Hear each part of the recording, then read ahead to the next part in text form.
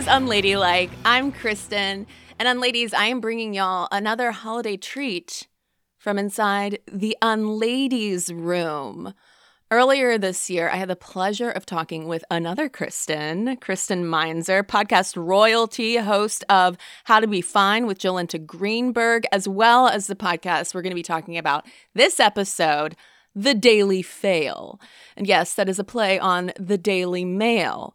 And if you're thinking, the Daily Mail, that is a horrible, ultra-conservative gossip rag, why on earth would we be talking about this on Unladylike? For all of its obvious nonsense, the Daily Mail was nevertheless revolutionary when it came to addressing women in a newspaper. Its founder was intent on essentially monetizing women. And Alfred Harmsworth, the Daily Mail founder, was absolutely right in banking on the fact that if you brought in what he called the women's realm into newspapers, that could attract an entire untapped cash cow of advertisers.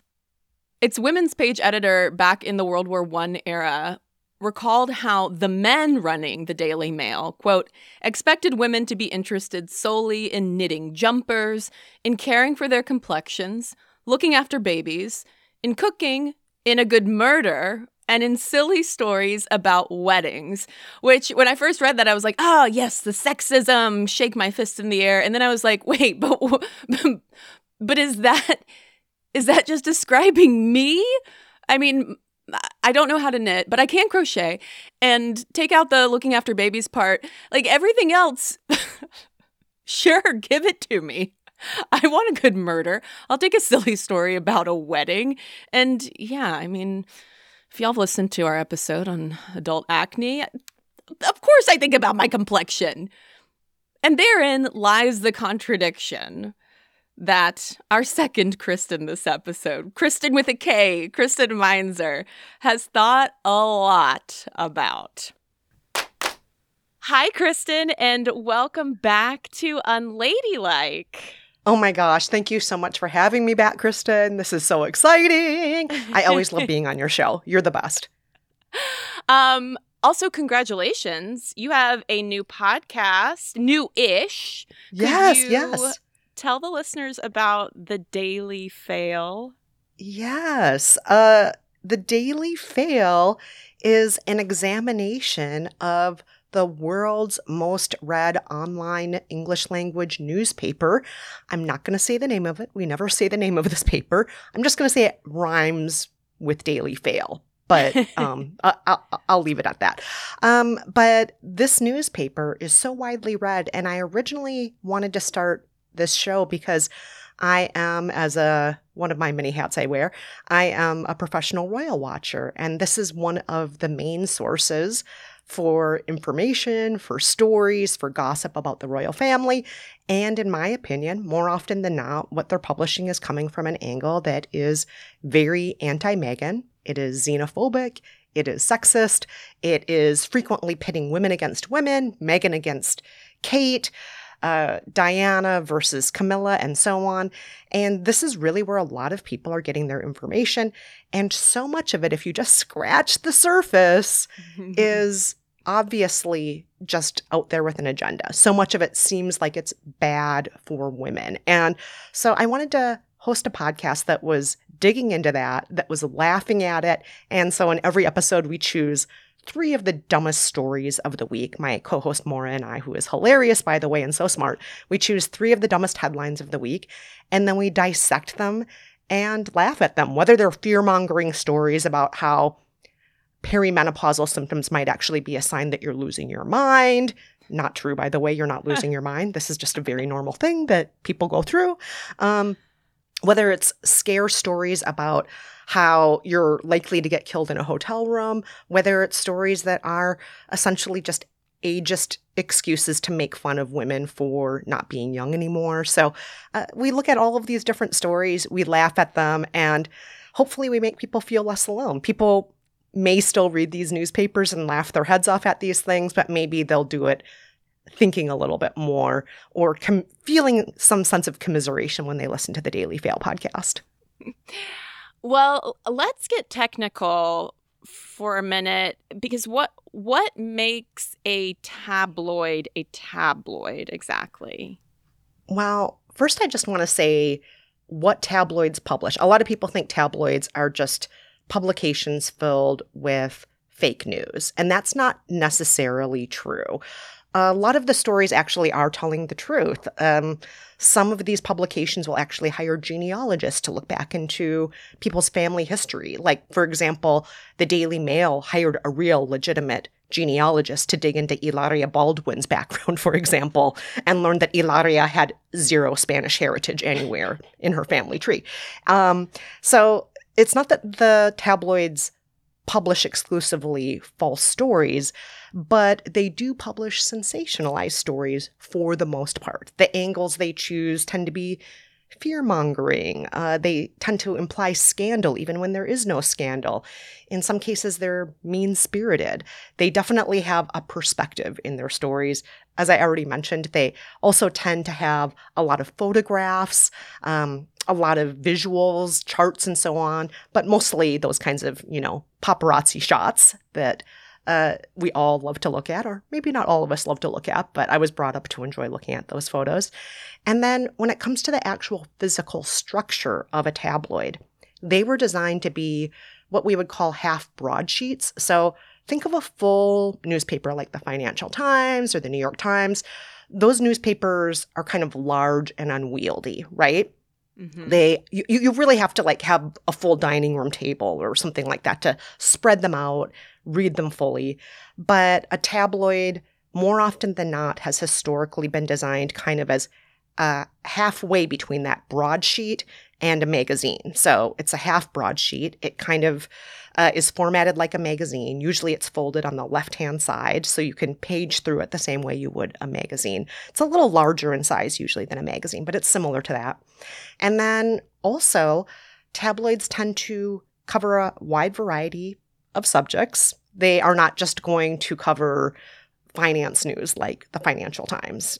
A wide range of topics that are aiming to be very entertaining, and they tend to target women, and more tabloid readers are women than men.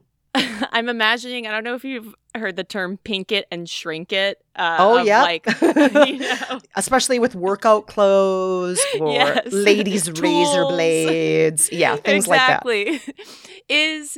Are tabloids do the tabloids have a little bit of pink it and shrink it in their design because of their targeting of a female readership?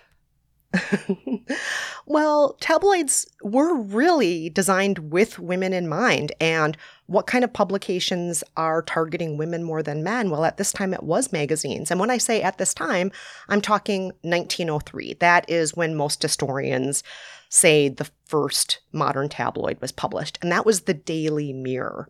And they very specifically published the Daily Mirror with women in mind. The founder, Alfred Harmsworth, said that he wanted to be a mirror of feminine life. He wanted to make this publication attractive to women. He wanted to reflect women's interests, women's thoughts, women's work, which, full disclosure, women's work in his mind was being a wife and a mother for the most part. So it wasn't necessarily what you and I do for a living when he was thinking about women's work. But he wanted to make it attractive to women in both content as well as in format, in size. The whole thing was designed for women. I do want to just add here, though, that the Daily Mirror, even though it is credited as the first modern tabloid, Alfred Harmsworth founded another newspaper almost 10 years before that, which we now call a tabloid, but originally wasn't, and that is the Daily Mail. And the Daily Mail had an agenda to also attract women with whole sections just for women. And so at this point, we call the Daily Mail a tabloid. Back then, only part of it was essentially what we would call a tabloid, but it eventually became a full-on tabloid. So I like to put both of them in that category. I like to think Harmsworth, he was really innovating. He was really thinking of that female readership at the time. A man named Harmsworth creating these tabloids feels so on the nose. So tell me a little bit more then about back in the Harmsworth era, what kind of content they were cooking up. Oh my gosh. There were all the stories that were important to women: hearth, home decorating, fashion, aspirational stories. Harmsworth and his brother, who helped run these publications, they believed that women loved the fantasy of things they couldn't have. So, that's why they would have these spreads on celebrities and their clothes and so on. But they also wanted to celebrate women for their housewifery and those kinds of things as well. So there would be stories in all of those realms, stories that more or less are kind of the same stories that are in these publications today. But in their effort to do that, they really differentiated their newspapers from other newspapers, first and foremost, by hiring a woman to be the editor. There is somebody named Mary Howarth, not Harmsworth, Howarth, who was hired by the Daily Mail to oversee all the women's columns and, provide material on fashion, on motherhood, and so on. And the Daily Mail also hired who may be the first female war correspondent. There is some debate on whether or not this is true, but Sarah Wilson, according to a lot of historians, is the first female war correspondent. She worked for the Daily Mail. She reported during the Second Boer War, which took place in South Africa from 1899 to 1902. The Daily Mail also did these kinds of offshoot events. So it wasn't just what's happening in the newspaper. They also had this thing that is called the Ideal Home Exhibition. As recently as 3 years ago, I know it was still going on. I don't know if it stopped during the pandemic, but I do know that this went on for well over 100 years. And it was essentially a World's Fair of home decor, home technology, to entertain women, to sell to women. Like, look at how this vacuum cleaner can change your life. Isn't this incredible? But also that kind of HGTV stuff that still attracts a large female viewership today. Like, look at what this living room looked like before and what it could look like now if you decorate it this way. Look at what you can do with your small space. And I admit it, I would be totally sucked into that as well. Like, wow. And then, oops, they just got another reader in me because I'm going to the Ideal Home Exhibition. So they did these kinds of crossover things where it was both the event and then the newspaper would then write about that event. So there'd be full features about this big event that is really just an advertisement for the newspaper, if that makes sense. Oh, it makes so much sense in today's era of SponCon, like, of course. Oh, yeah, they knew what they were doing. They also had agony aunts, what we would call, a Dear Prudence, a Dear Abby sort of person. And that started in the early 1930s. Both the Daily Mirror and the Daily Mail had those agony aunts and received thousands of letters every week that were being sent in. And by many measures, those were the most popular columns in all of these tabloids, which to this day, many tabloids still have these agony aunt columns. And most of them, in my opinion, give terrible advice. But it is fun just to eavesdrop on, what are other people going through right now? Oh, I've been through that. Alternatively, I would never put myself in that position, so you can feel superior when you read it. Like, gosh, I would never sleep with my next door neighbor's husband while she's in the next room. I would wait till she left, But it's fun to read those because it can be a little bit voyeuristic, And then they also had beauty contests. So there would be, a contest where you would submit your photo to be the most beautiful woman in the world. And then the newspaper would send an award of merit to everybody who submitted a photo. So even if you didn't win, you would feel like some loyalty to the tabloid because they recognize my merits as a beautiful woman, even if I wasn't chosen.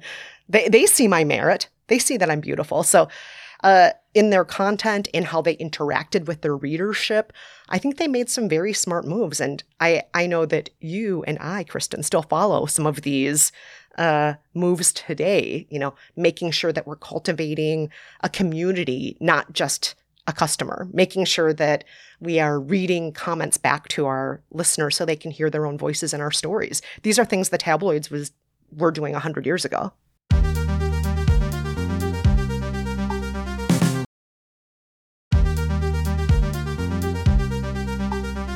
The Most Beautiful Woman in the World contest sent me down a Google rabbit hole, and I was delighted to learn that the winner, like I guess everybody got a little ribbon or something, but the winner was determined by a beauty adjudication committee, which sounds very official, and I'm sure it was just a group of older white men smoking cigars in a room.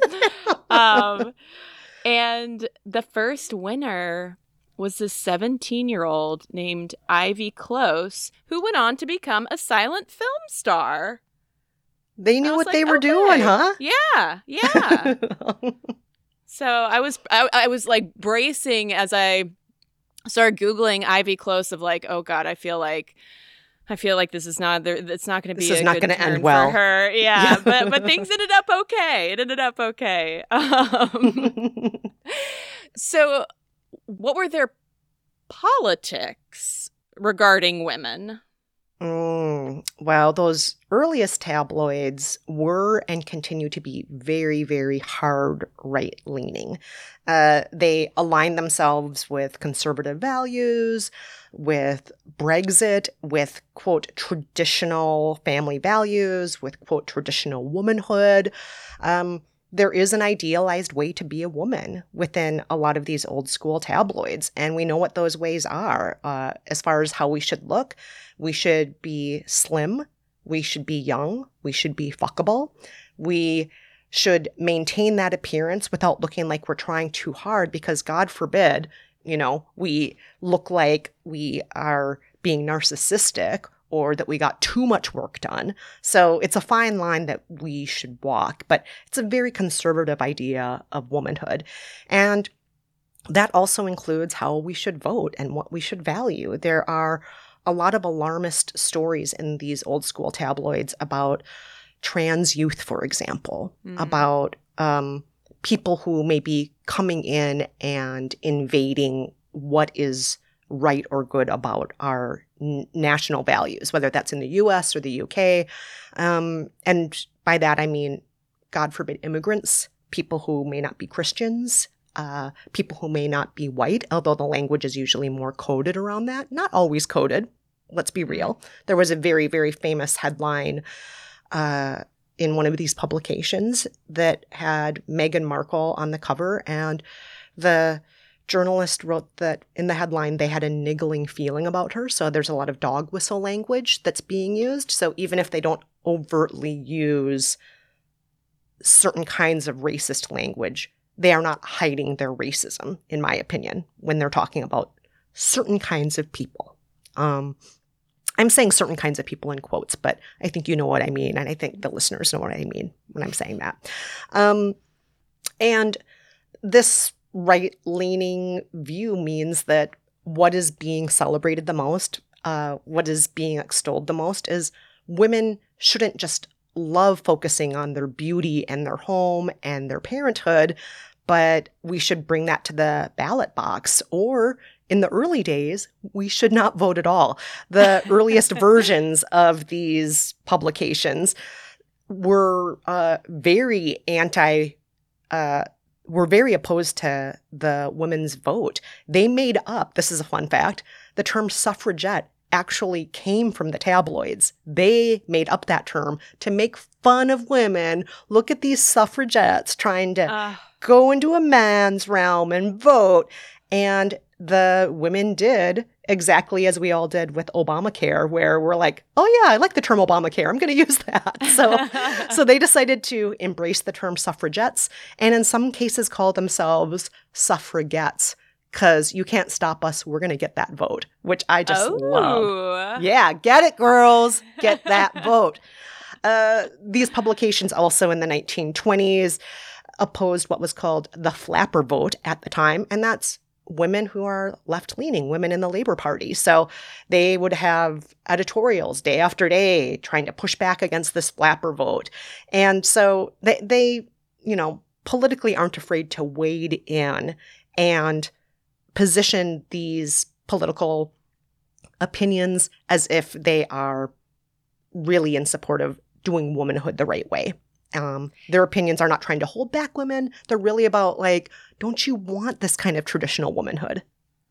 Right. And do you have any sense at all of how much its female readership is like swayed by these politics, considering if I end up on the Daily Fail,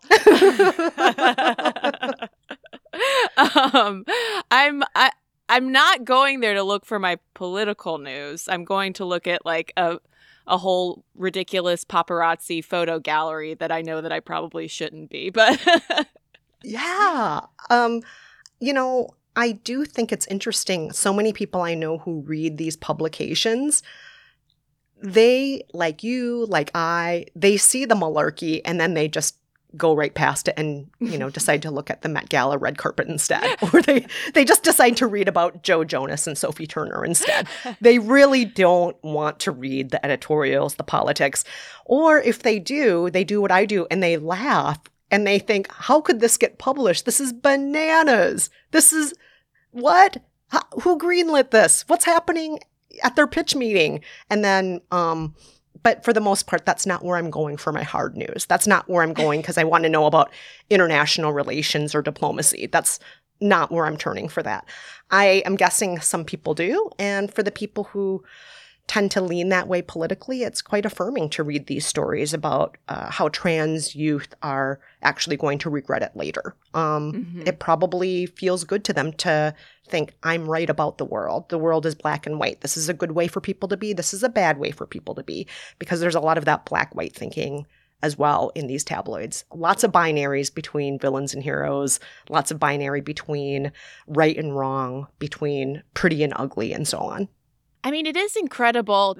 The Daily Beep is what did you say the stat of the most read English language news site in the world? That's wild. Yeah, it's incredible, isn't it? And I do just want to say, not in defense of tabloids, but just to be factual here, because your show has a lot of facts. In some cases, they really get things right. Sometimes they have actually uncovered news that is useful. Not always. Sometimes they have completely impinged on and made difficult police investigations. Sometimes they have hurt people. Sometimes they have invaded privacy. They have absolutely done things that would be called criminal and have had to go to court over their actions, some of these tabloids. But in some cases, they've actually done good things as well. So, for example, when Nicole Brown Simpson and Ron Goldman were murdered, and there was the court case over that, and we all know the prime suspect was O.J. Simpson. And one of the notable things that happened there in that case was that there were bloody footprints in size 12 Bruno Magli shoes that were on the site of the murders, and there are only 299 pairs of Bruno Magli size 12 shoes at that point that had ever been sold. And the National Enquirer found out that O.J. Simpson was one of the people who had bought those shoes. And O.J. Simpson in court said, oh, I would never wear those. Those are ugly. But the National Enquirer actually published photographs for many months before the murders showing him wearing those shoes. And so in some cases, they have actually come forward and had information or uncovered stories that other people haven't. They also were the ones who revealed John Edwards was having an extramarital affair. And just, I believe people should sleep with whoever they want to. This isn't about slut shaming. Sleep with who you want to. But he was indicted later by a federal grand jury on 6 felony charges for violating multiple federal campaign contribution laws because he was paying to cover up that affair he was having. So it's one thing to sleep around. It's quite another to break campaign contribution laws. And so the National Enquirer was part of that too. What was their motivation in each of those cases? Was it to, point fingers at a black man? Maybe. Was it to sink the campaign of a left-leaning politician, probably. But I still think what they did there was the right thing in both of those cases, uncovering those stories. And I also have to give a shout out to In Touch magazine here. In Touch is technically closer to a celebrity gossip magazine than a real tabloid. But In Touch, they were the first ones to bring the story of Josh Duggar's acts of molestation to the public eye.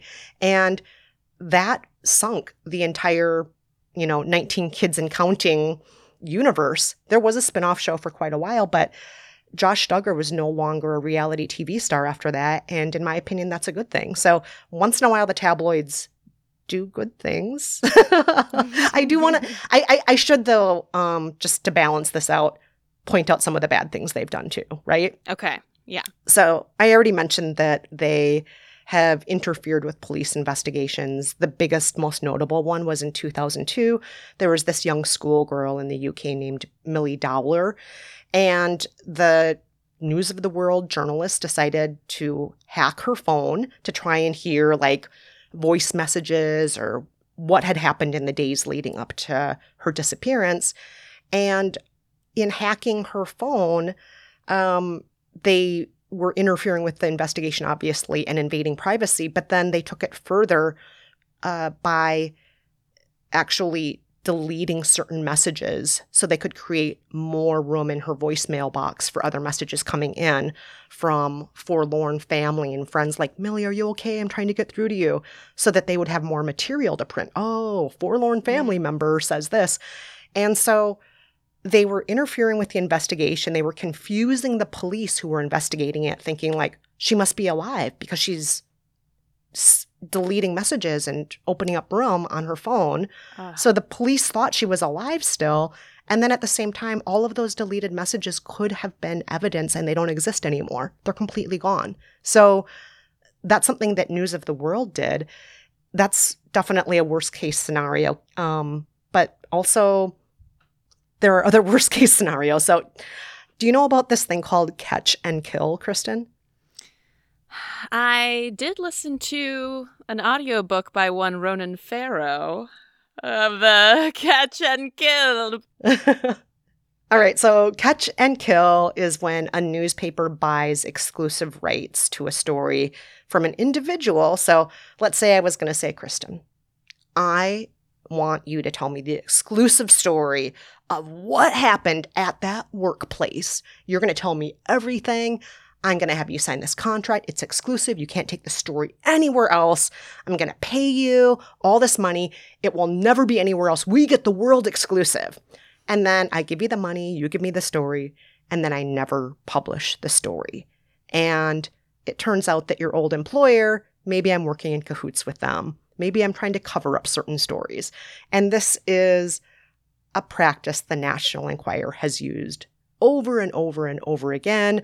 The reason Ronan Farrow uses that term is because the National Enquirer used it extensively with Harvey Weinstein, for example, and his victims. Oh, sure, we'd love to hear your exclusive story of what happened between you and Harvey Weinstein. Let's sign this exclusive contract. All right, we never published it. Isn't that convenient? It can never come out into the world because otherwise you're breaking contract law. And the National Enquirer did that not just with Harvey Weinstein, but also did it with Donald Trump, with other notable people. So just to be clear here, I am not trying to defend the tabloids in any way when I say that they have actually done good things. They've done terrible things too, absolutely terrible things. But I do think that it's interesting to point out that occasionally that they do get it right as well.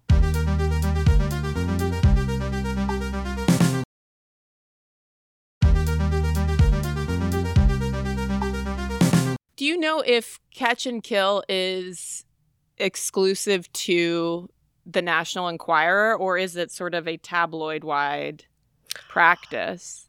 It's not just the National Enquirer that does it, but they are the ones who do it most famously and most extensively. So, okay. How do you sort of suss out how it all shakes out? Does the good outweigh the bad? What do you think? Well, I try to look at the bigger picture here because tabloids don't just exist in a vacuum. They are part of a bigger world of society, of culture, of entertainment. And that ecosystem that they exist in also includes reality shows. Almost every dating reality show is about perpetuating traditional family values and the ultimate goal that a woman should be with a man. And that's something a woman should either want because she is self-actualized that way, and by fighting off other women to get to that one bachelor, she is the most desirable. Alternatively, if she is the bachelorette herself, that she is so desirable that all these men are fighting for her. HGTV, the idea of hearth and home being the ultimate achievement. It is everywhere. Made-for-TV holiday movies. I am naming off things, by the way, that I really enjoy consuming. I love watching Love is Blind. I love watching HGTV. I love made-for-TV holiday movies. And within all of these ecosystems, there is both good and bad. They employ thousands, if not millions of women behind the scenes working on all of these projects as writers, as actors.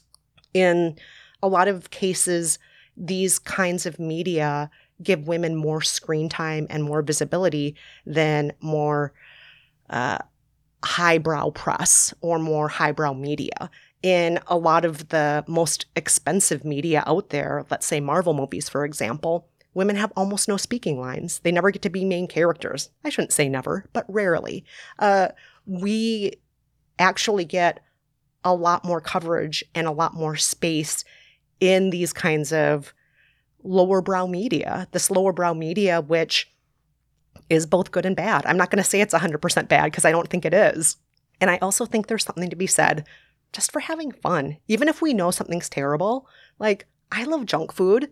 Am I going to stop eating junk food all the time because it's not healthy? No, I'm going to enjoy some of it here and there. And I feel the same way about these tabloids. I feel the same way about, all of the media that is frequently dismissed and isn't going to win any awards. A lot of the times, it just is fun.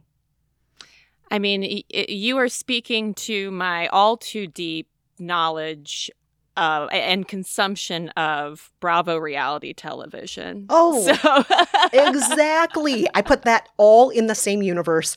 And not surprisingly, the people in the Bravo universe, to a great extent, occupy a huge percentage of the pages in these tabloids. It's so true. It is. Yes. Yeah. It's cross-pollination. And the people on these reality shows are usually the ones who want the most exposure and are the least likely to sue for being in the pages as well. So they love the exposure. We love reading the crap that they're up to. Everybody wins, right? Everybody wins, except maybe for Meghan Markle.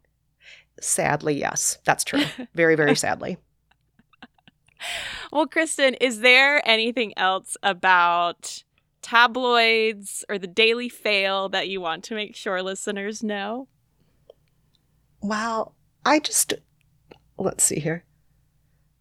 Well, I just hope everyone takes a moment to listen to the Daily Fail, and hopefully it'll bring you a little bit of joy. It will, if you're somebody who sometimes shakes your fist at the sky when you see these headlines, maybe you'll feel vilified. And maybe, I hope, maybe you'll come away from it with a slightly more nuanced opinion of tabloids, because they're not just good and they're not just bad. Okay, ladies, I would love to hear from y'all. Have you ever felt feminist guilt or conflict over having an appetite maybe for some garbage tabloid or even the Daily Mail itself? Me personally, I rarely visit the Daily Mail's website, but it's also because I know that once I'm on there, it's hard to pull myself off. Because, those headlines are so completely absurd. Thank you so much to Kristen Meinzer for coming and talking to me. Go listen to the Daily Fail. Go listen to her other podcast, How to Be Fine.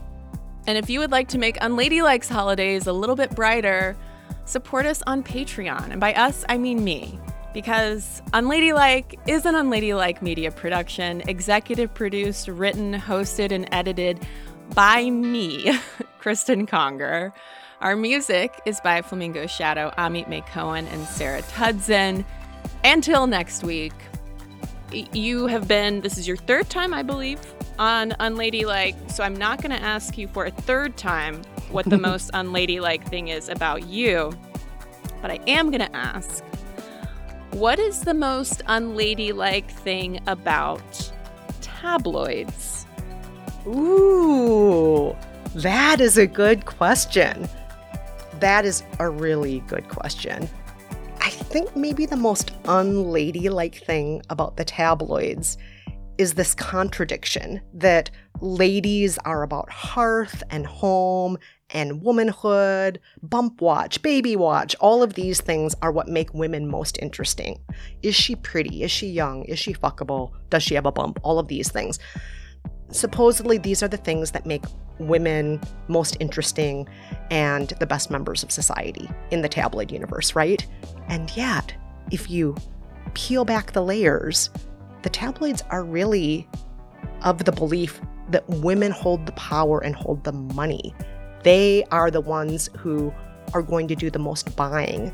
They were created partly because the founders of tabloids realized we should be advertising directly to women.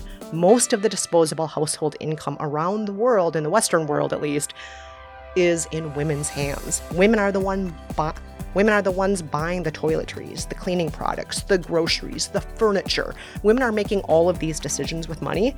Women are spending money every single week in a way that men aren't.